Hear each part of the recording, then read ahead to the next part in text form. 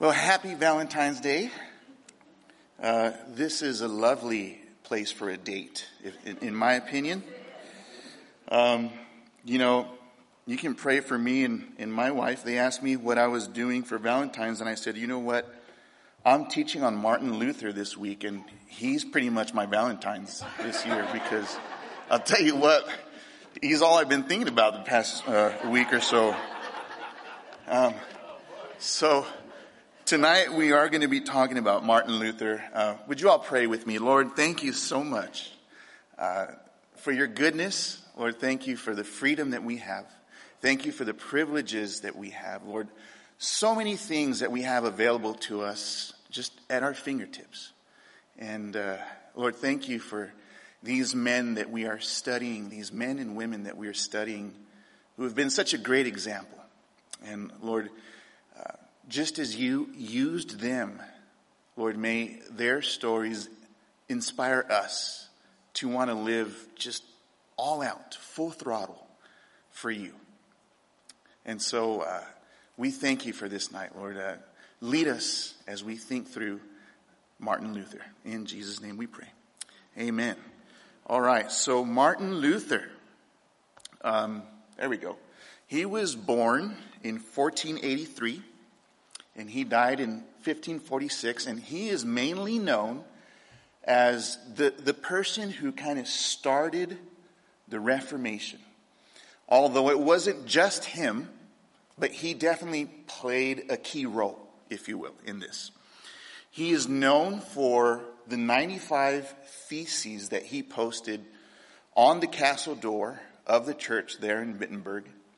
And if you ask anybody about Martin Luther, that's usually the first thing that comes to their mind. Oh, the 95 Theses. He's that 95 Theses guy. Yes, he is. But also, he played a huge role, and we take for granted that we have our Bibles, we can read them in our own language. Well, he did that for his countrymen, and he translated the Bible for the first time from Latin into German. And so those are the things that he is most notorious for. Now, throughout the span of his life, he was a busy person, right? He was a monk. He would go on to be a priest and then go on to be a professor of biblical literature. And of course, as I already mentioned, he was the spark, if you will, in the Reformation. Now, we know that Terry mentioned last week also Wycliffe and Jan Hus. They were definitely a part of this as well. But Martin Luther had a big role to play in that. And eventually, after being a monk and a priest, yes, he would marry and he would become a father. Now, his parents were Johannes or Hans and Margaret Luther. That was their last name. Somewhere around between 1510 to 1515, we're not sure, I'm not sure when, Martin Luther changed his last name from Luther to Luther. But his parents, Hans and Margaret Luther, his dad was in the mining business. And he started off not wealthy, but because of the business, he was able to put his children through some schooling that was only offered to those that could afford it, to be frank with you. Martin Luther did have a brother and a sister. As I mentioned, he would go on to marry a wife, Katharina von Bora, in 1525. They would have 6 children, and 3 sons, 3 daughters, and it broke my heart to learn that their second born, Elizabeth, died at about the age of 8 months old. And also Martin's third born, Magdalena, died at a young age of 13. And that just broke my heart. You know, you think about the difficulty of just all that came with that. Well, Luther, as I said, he had a father who was able to provide for him. And so he went to some schools where he was able to learn Latin. And in this time, in this era, in the medieval time, if you didn't speak or know Latin, then you were very limited. And so he was able to go to these schools, study, to learn, to read and write in Latin. In 1502, he got his Bachelor of Arts degree. In 1505, he got his Master of Arts degree. After completing those 2 degrees, he was then able to pursue something further. And in those times, it was one of 3. You were either going to go on and pursue medicine, or you were going to pursue theology and philosophy, or you were going to go on to pursue law. Now, Martin Luther and his father Hans had already agreed he was going to do law. Because you know what, son, this is going to be helpful for the business. You're going to be able to go on and help me with this. And so you're going to do law. Well, in 1505, Luther had an experience where he was caught in a thunderstorm. And in the midst of this thunderstorm, he got so scared, he feared for his life, that he cried out to Saint Anne. Now, Saint Anne apparently is a mother of Mary. He cried out to her and he basically said, look, if you could get me through this, if I survive this, I promise you I will become a monk. Well, he survived. And he went ahead and he joined the monastery. Now, Hans, Martin's father, was not happy about this. And you could imagine as a father, you've worked hard, you're paying for this education for your son or your daughter, and they come and tell you, oh, by the way, I changed my degree and now I'm doing this. I sold all my books, I dropped out, but I joined the monastery. And for some people, they might be, oh, great. But for Hans, he was like, what did you do? Like, stop, go back. Luther wouldn't.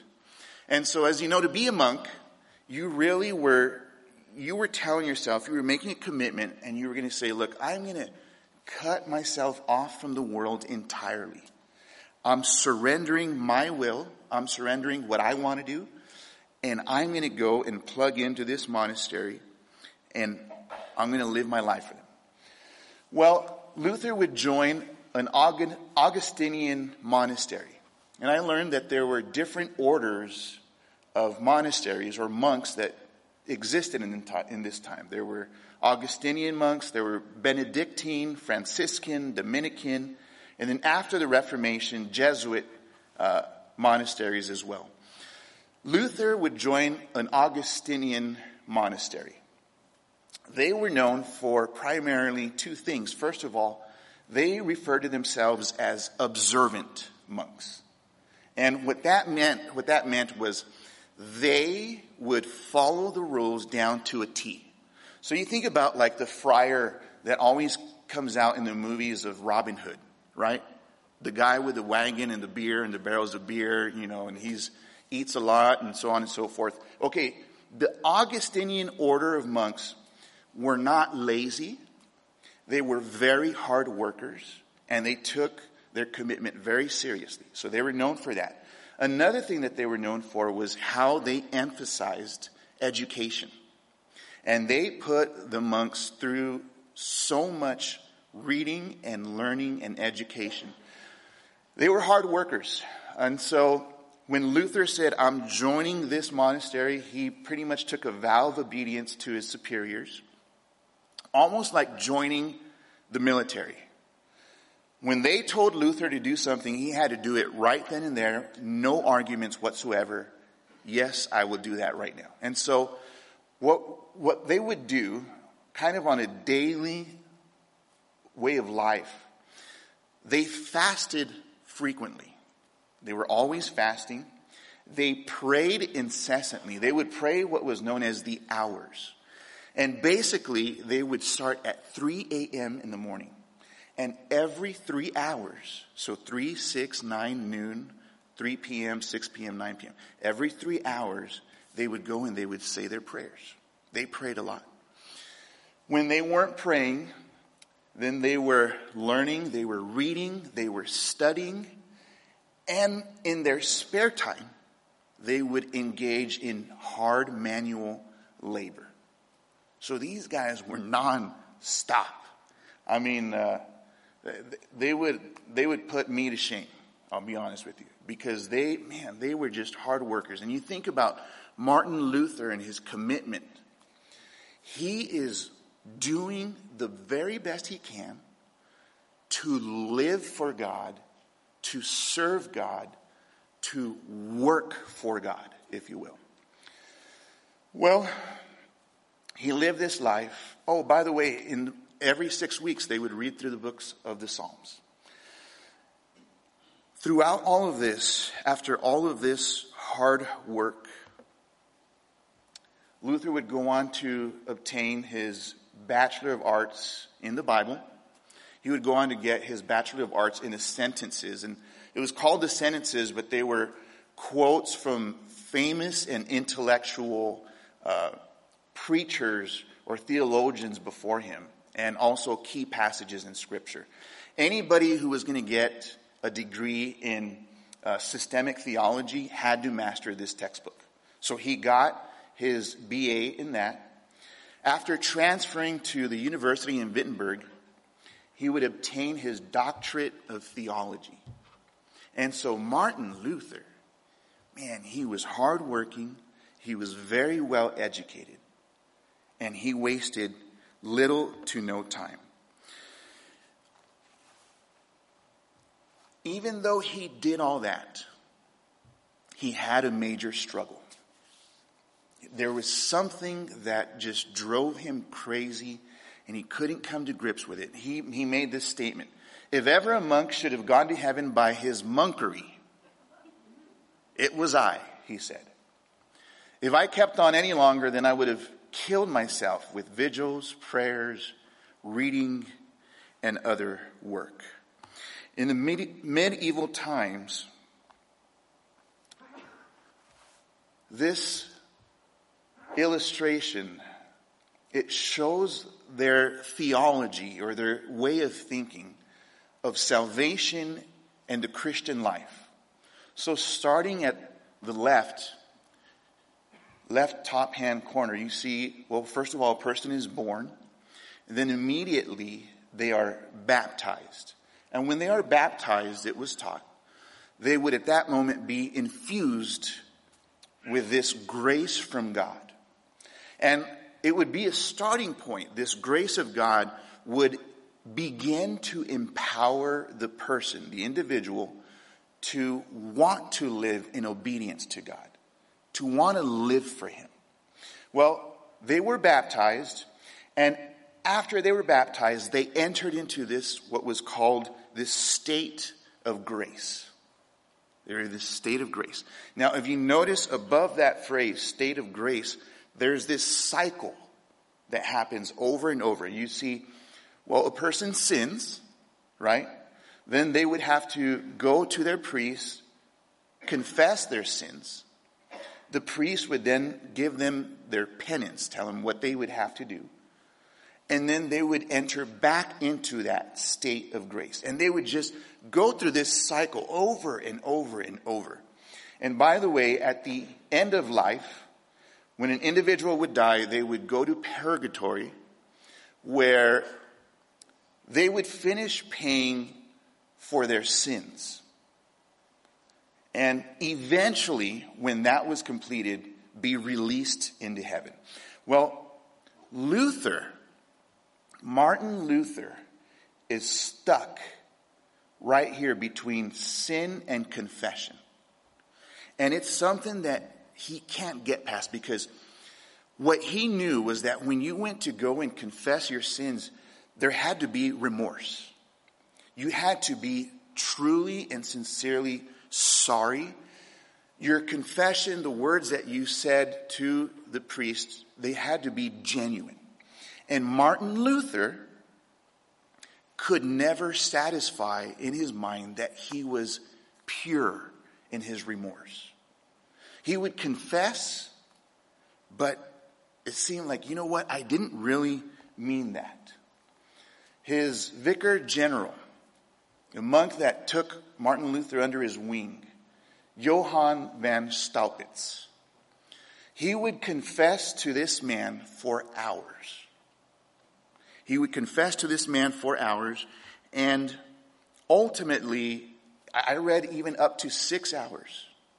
And Staupitz would just hear him out. Poor Staupitz, right?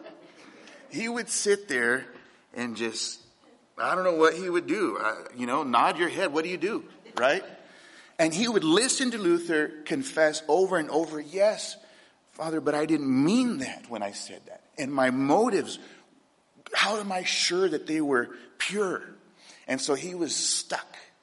He couldn't get past that. Well, Staupitz, wanting to get Luther out of his despair, he said, you know what, man, you are thinking too much about yourself.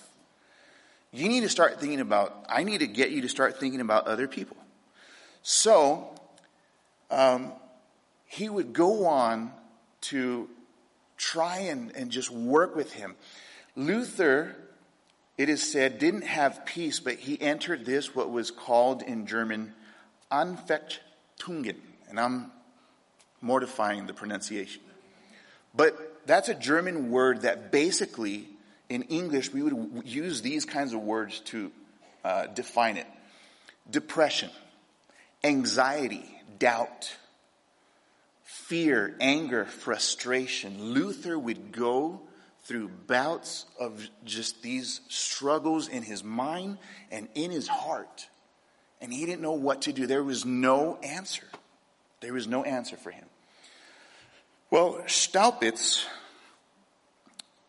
wanting to help Luther out, wanting to get him to stop thinking about himself, he says, you know what? You just got your doctorate in the Bible. You are going to become now the professor of biblical theology at the University of Wittenberg, which, by the way, Staupitz was the dean of. And Luther reluctantly, he said, that's going to kill me if I do that.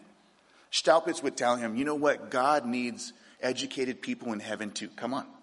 You're going to be the professor. So Martin Luther was put in a position where he had to now explain to students what the Bible meant. And he began to study the text, not only in Latin, but also in Greek and in Hebrew. And so this is where we see Luther God's working all this out in his life, and he's doing this studying. Well, he has what we call, or what he calls, this tower experience. He calls it his tower experience.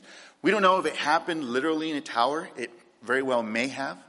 But just think of it as, he's calling it this is my mountaintop experience that I had. Something happened in my life, and it was life-changing. And what was happening is Martin Luther was wrestling with this text in God's Word out of the book of Romans chapter 1. I'm not ashamed of the gospel of Christ, for it is the power of God to salvation for everyone who believes, for the Jew first and also for the Greek. And then verse 17. For in it the righteousness of God is revealed from faith to faith, as it is written, the just shall live by faith. Now, when Luther first read this, he couldn't grasp it. It made him upset because in his mind, the way that he was taught, the way that he was trained, when he read, the just shall live by faith, well, living by faith meant that cycle of sin and confession and penance. But Luther is like, it doesn't work.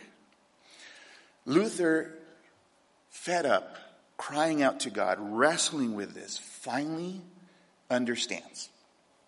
And he understands. He comes to the conclusion that when he reads about the righteousness of God,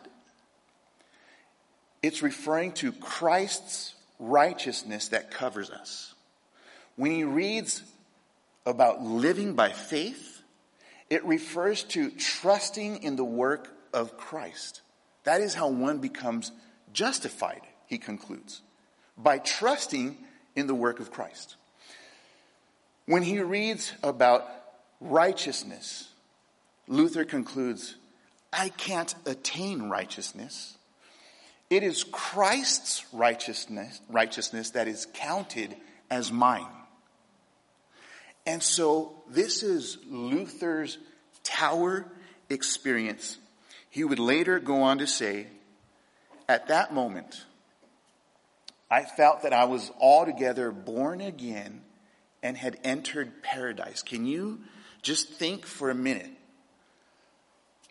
The relief, the peace that Luther had at this moment when he understood, I'm working so hard, but I'm never going to get there. But you know what? Christ already did it. He did it for me. He's all I have to do is I have to place my faith and trust in what Christ has done. And so, I don't know about you all, but that was true in my life, where I thought I had to work. I thought I had to, like I'm on the team, and if I don't, if I don't do good, I'm going to be kicked off the team, kind of thing. And you know what? Eventually, God brought me to this same understanding. Like, you know what? You can't obtain righteousness with your own works. But if you place your faith in Christ, then you're already there. And it's a beautiful thing. It's so freeing. Would you all agree with that? Amen, right? Okay. Sometime, we don't know when this tower experience happens. It's thought it could have happened as early as 1508 to as late as 1518. I think 1518 is too late because that's after the 95 Theses. I'm thinking before the posting of the 95 Theses, he has this tower experience.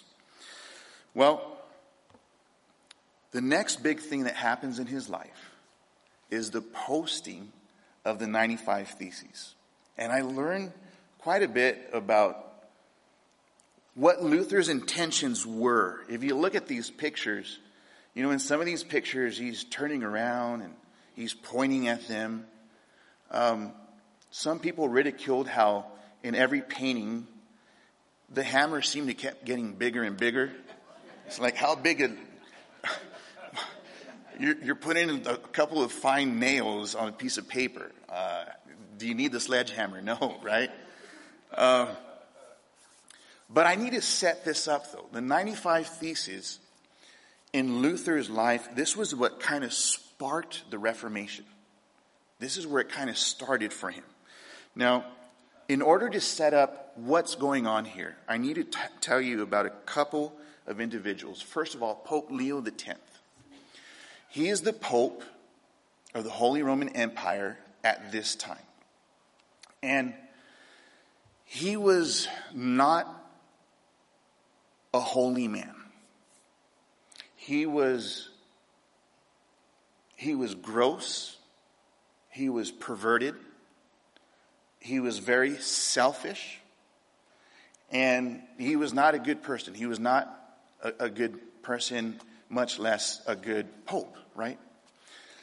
Well, within 2 years of him being pope, and you can look this up in history, he depleted the treasuries of the Holy Roman Catholic Empire that he had available to him. He spent it all. And to his embarrassment, he had to stop his work on the glorious Basilica of St. Peter's. Now, you can go and look at pictures of St. Peter's Basilica in Rome, and it's a beautiful place. It's amazing, and those were his intentions. He wanted to build a basilica, St. Peter's Basilica. Man, it's going to be top-notch, unlike any other.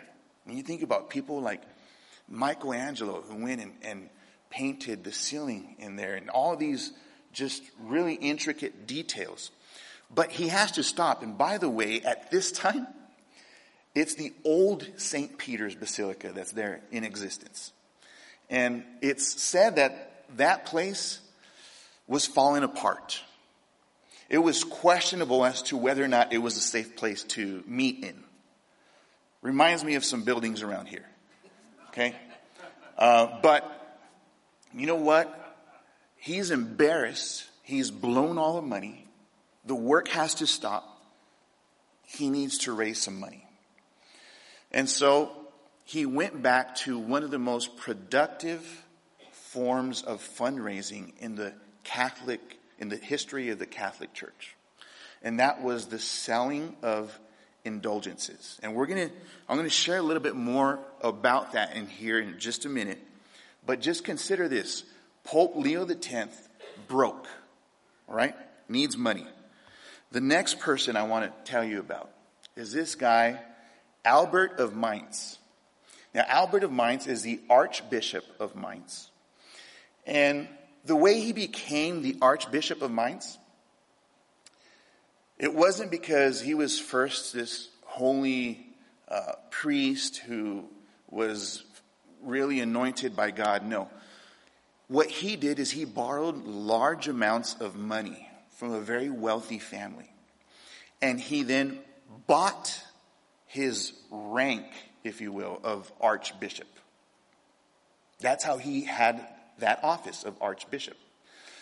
Around this time, he had his eyes set on another office that would bring to him more power, more wealth. And so Albert goes back to this wealthy family and he borrows more money to attain this office. And so he's at the point where he is cash broke.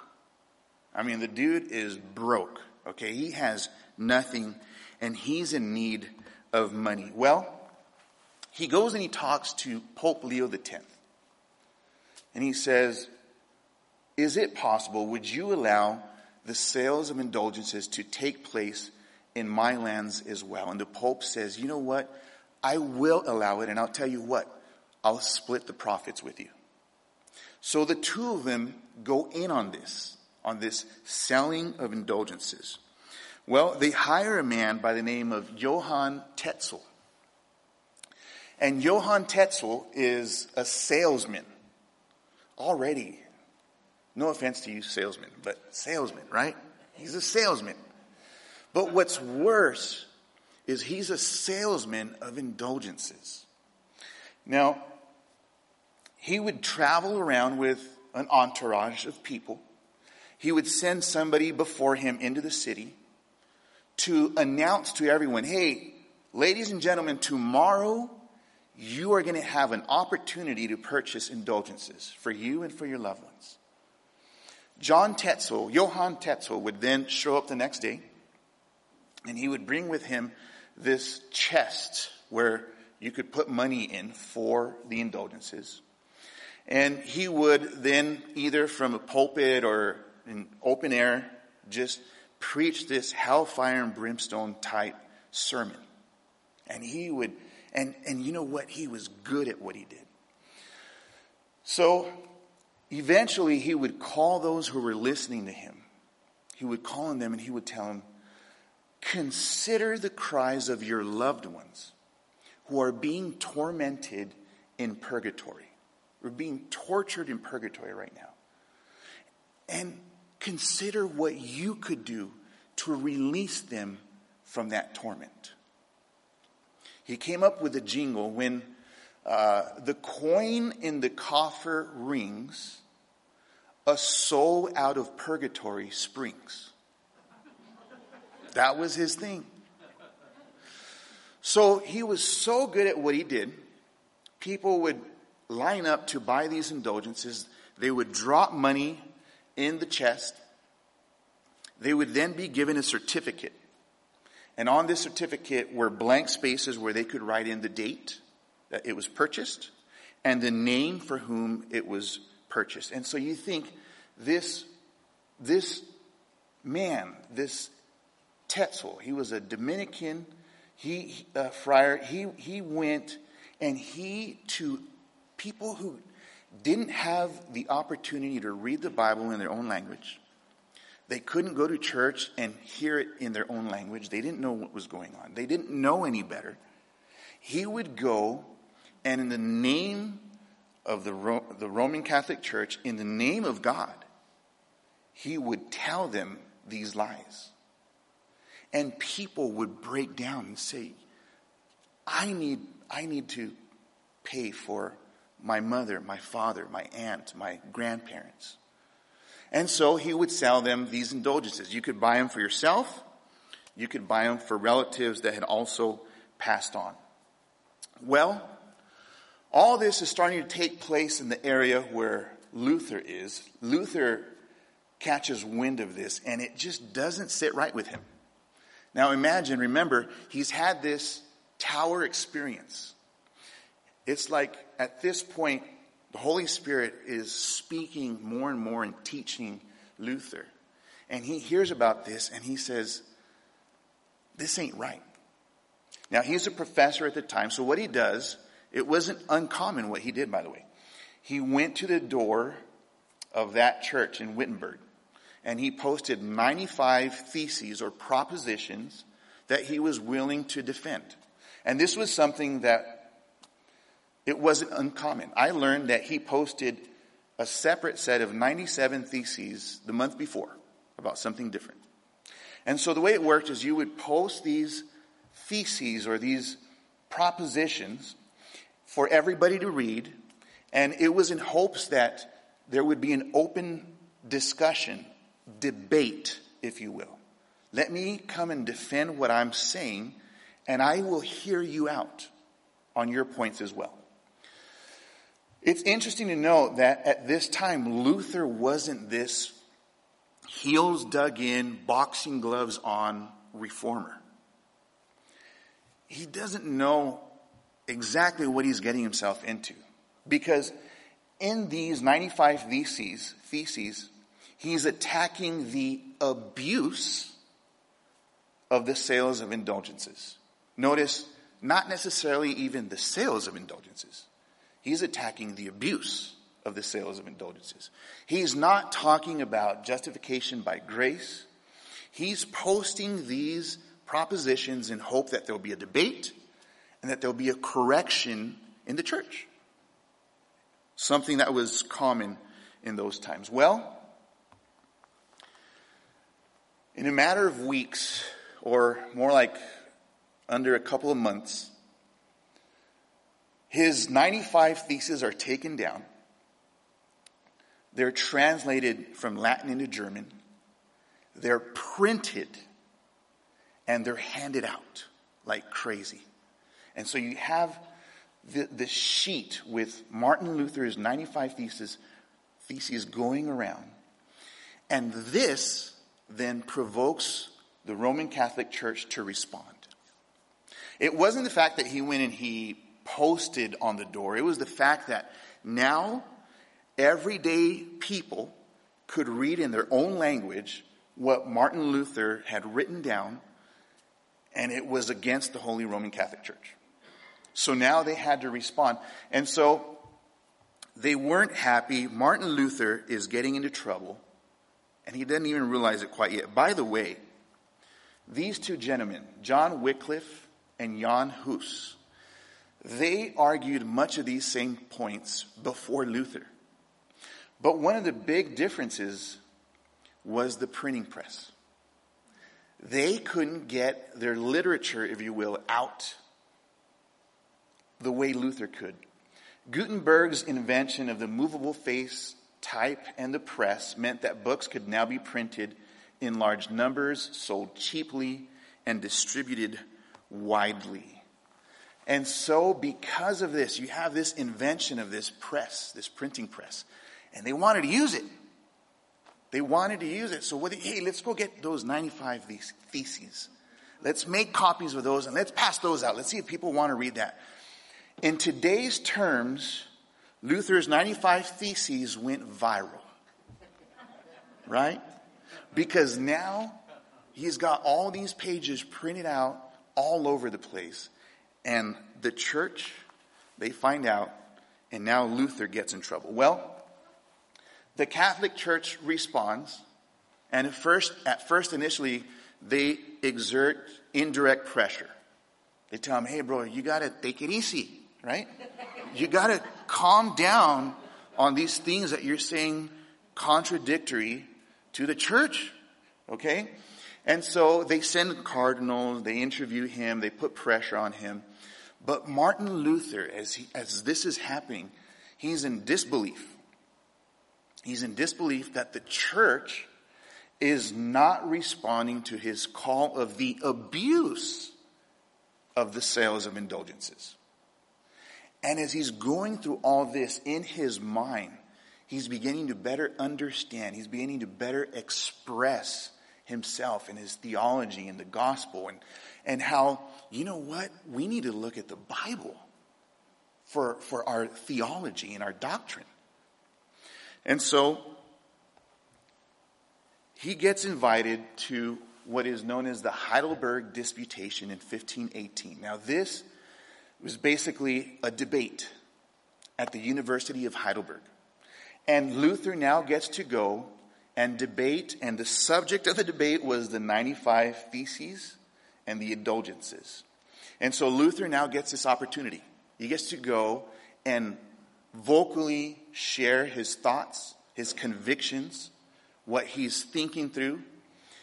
And eventually, more and more, his thoughts and convictions become clearer and clearer. So, after that, he is invited to the Leipzig Disputation. And here he goes up against Johann Eck. And Johann Eck is like a heretic hunter for the Catholic Church. And he, much like if you could imagine a prosecuting attorney, he corners Luther. And he doesn't attack Luther about the issue on indulgences. He doesn't attack Luther about salvation and how that has come about. But what he puts Luther on the spot and he asks him this question: do you or do you not believe that the Pope can err? Puts him on the spot. Luther has to answer. And Luther says, Ja, ich bin Hussite. In German, yes, I am a Hussite. Referring to Jan Hus, who had also proclaimed that, you know what, the Pope isn't God. He is a man who can make mistakes. And so after that, the Pope issues a papal bull. Now, he didn't send Luther a matador. This wasn't going to take place in Spain. That word bull refers to this coin that would be attached to this official document given by the Pope himself. And there's a picture there in the center and on the top left. This coin would be made out of lead. It would be heated to the point of melting. And when done, on one side of the coin, it would have the faces of St. Peter and St. Paul. On the other side of the coin, it would have the name of the Pope issuing the papal bull. So in this case, Leo X. Very official, very important, carrying all of the weight of the Pope behind it document. In this document, there are 41 points, all against Luther, but two main points. Against Luther concerning the indulgences, and against Luther concerning what he said about the Pope being able to be wrong. He can err. And so this was a warning. They gave him so many days. Luther, you've got so many days to recant, otherwise you're going to be excommunicated. Well, on the top right hand of the screen, you'll see there, Luther would famously go and get that very important document. He would go to the city square in Wittenberg and he would burn it. He burned that. That was his response. Well, another papal bull was issued where Luther is now officially a heretic. Luther is officially excommunicated from the Holy Roman Catholic Church. And at this point, whenever that happened, Luther would then go on and be put on trial, not by the Catholic Church. The church had already excommunicated him. But he would be put on trial by the state. And he would have to go before all of the leaders, the princes of the Holy Roman Empire along with the emperor himself. And he would have to go and stand before him and give an answer to him. That took place at the Diet of Worms. It sounds gross, right? But a diet, let me tell you what a diet is. A diet is a sort of a congressional meeting of all constituencies of the princes with the Holy Roman Emperor himself. And at this place, it took place in Worms. That's called the Diet of Worms. Luther is demanded to recant, and he says these words that have become famous. Luther says, "My conscience is captive to the word of God. I will not recant anything, for to go against conscience is neither honest nor safe. Here I stand. I cannot do otherwise. God help me. Amen." As a result, Martin Luther is declared an outlaw by the Emperor Charles V. Well,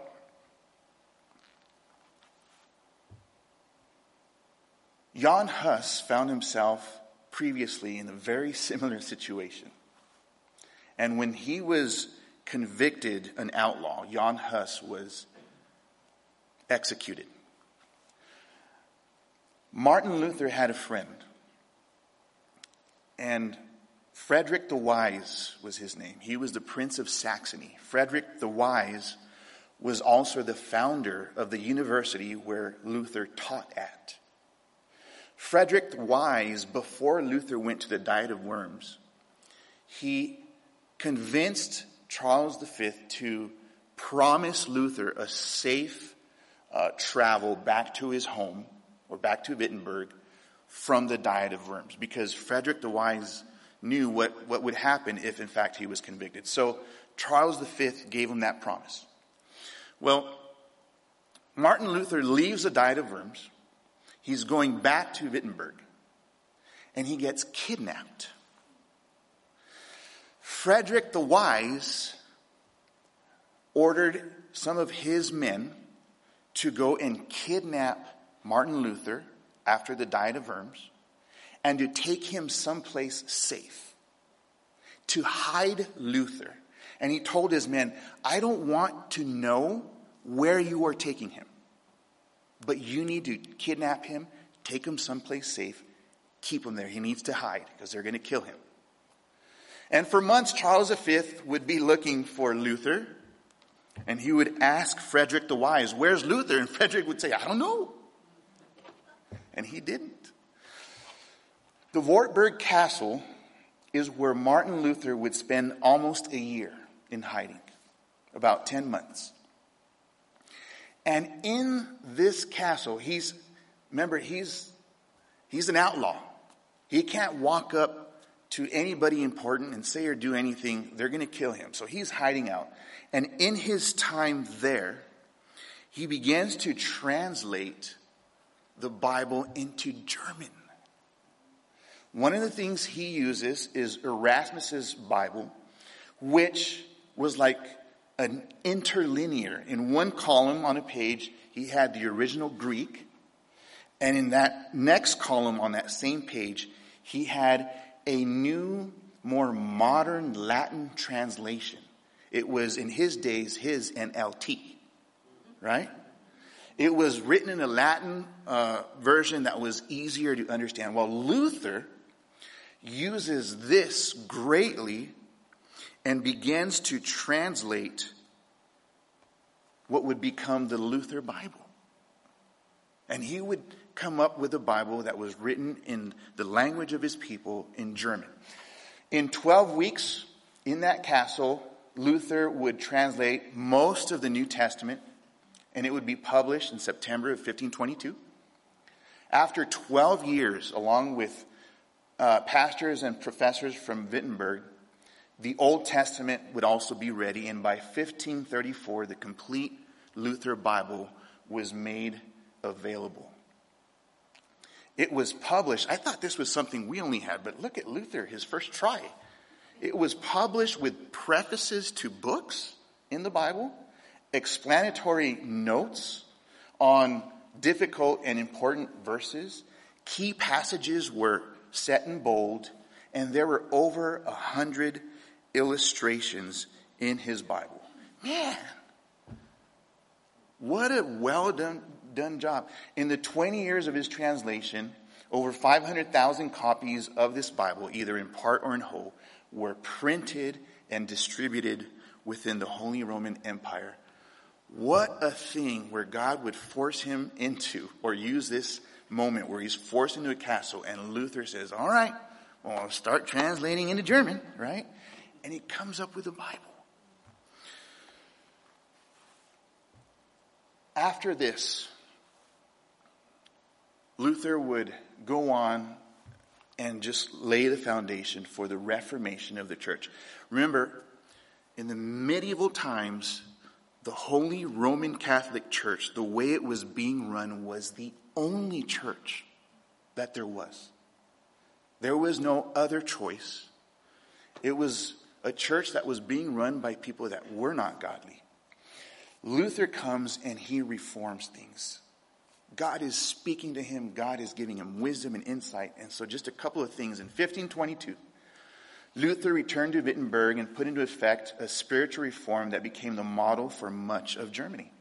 He abolished the office of bishop because he couldn't find anywhere in Scripture that would warrant for that. He said the churches need pastors and shepherds, not dignitaries. Most of the ministers in Saxony and surrounding territories abandoned celibacy. Monks and nuns got married. Luther himself would take a wife in 1525 who was also a former nun, Catherine von Bora. Luther would go on to revise the Latin liturgy and translated it into German. The laity received the communion in the bread and the wine as the Hussites had demanded a century earlier. And the whole emphasis in worship changed from the celebration of the sacrificial mass to the preaching and teaching of God's word. Hallelujah. What a difference. Now people could go to church, get a Bible in their own language that they could read, and be taught in their own language and learn and grow. To the question, how is a person saved? Luther would respond, not by works. I've already tried that. It didn't work. Not by works, but by faith alone. To the question, where does religious authority lie? He would say, not in the visible institution called the Roman Church or the Roman Catholic Church, but in the Word of God found in the Bible. That is the final authority. To the question, what is a church? He would say, the whole community of Christian believers, since all are priests before God. To the question, what is the essence of Christian living? He would reply, serving God in any useful calling, whether ordained or lay. Changed history for the church. I want to close with a couple of verses. And would you look at what I'm doing? I'm putting kind of an interlinear up here for you. Same verses in two different translations because it's what Luther did. And you know what? You and I have the same privilege. It's a beautiful thing. John 6:28, they said to him, what shall we do that we may work the works of God? Jesus answered and said to them, this is the work of God, that you believe in him whom he sent. Same verse in the Amplified translation of the Bible. Verse 28, then they said to him, what are we to do that we may habitually be working the works of God? What are we to do to carry out what God requires? Jesus replied, this is the work or service that God asks of you, that you believe in the one whom he has sent, that is, that you cleave to him, that you trust him, that you rely on him, and have faith in him. Have you done that? One more verse.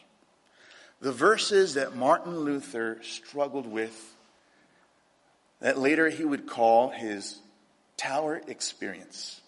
Romans 1, I am not ashamed of the gospel of Christ, for it is the power of God to salvation for everyone who believes, for the Jew first and also for the Greek. For in it the righteousness of God is revealed from faith to faith, as it is written, the just shall live by faith. New Living Translation. For I am not ashamed of this good news about Christ. It is the power of God at work, saving everyone who believes, the Jew first and also the Gentile. This good news tells us how God makes us right in his sight. This is accomplished from start to finish by faith.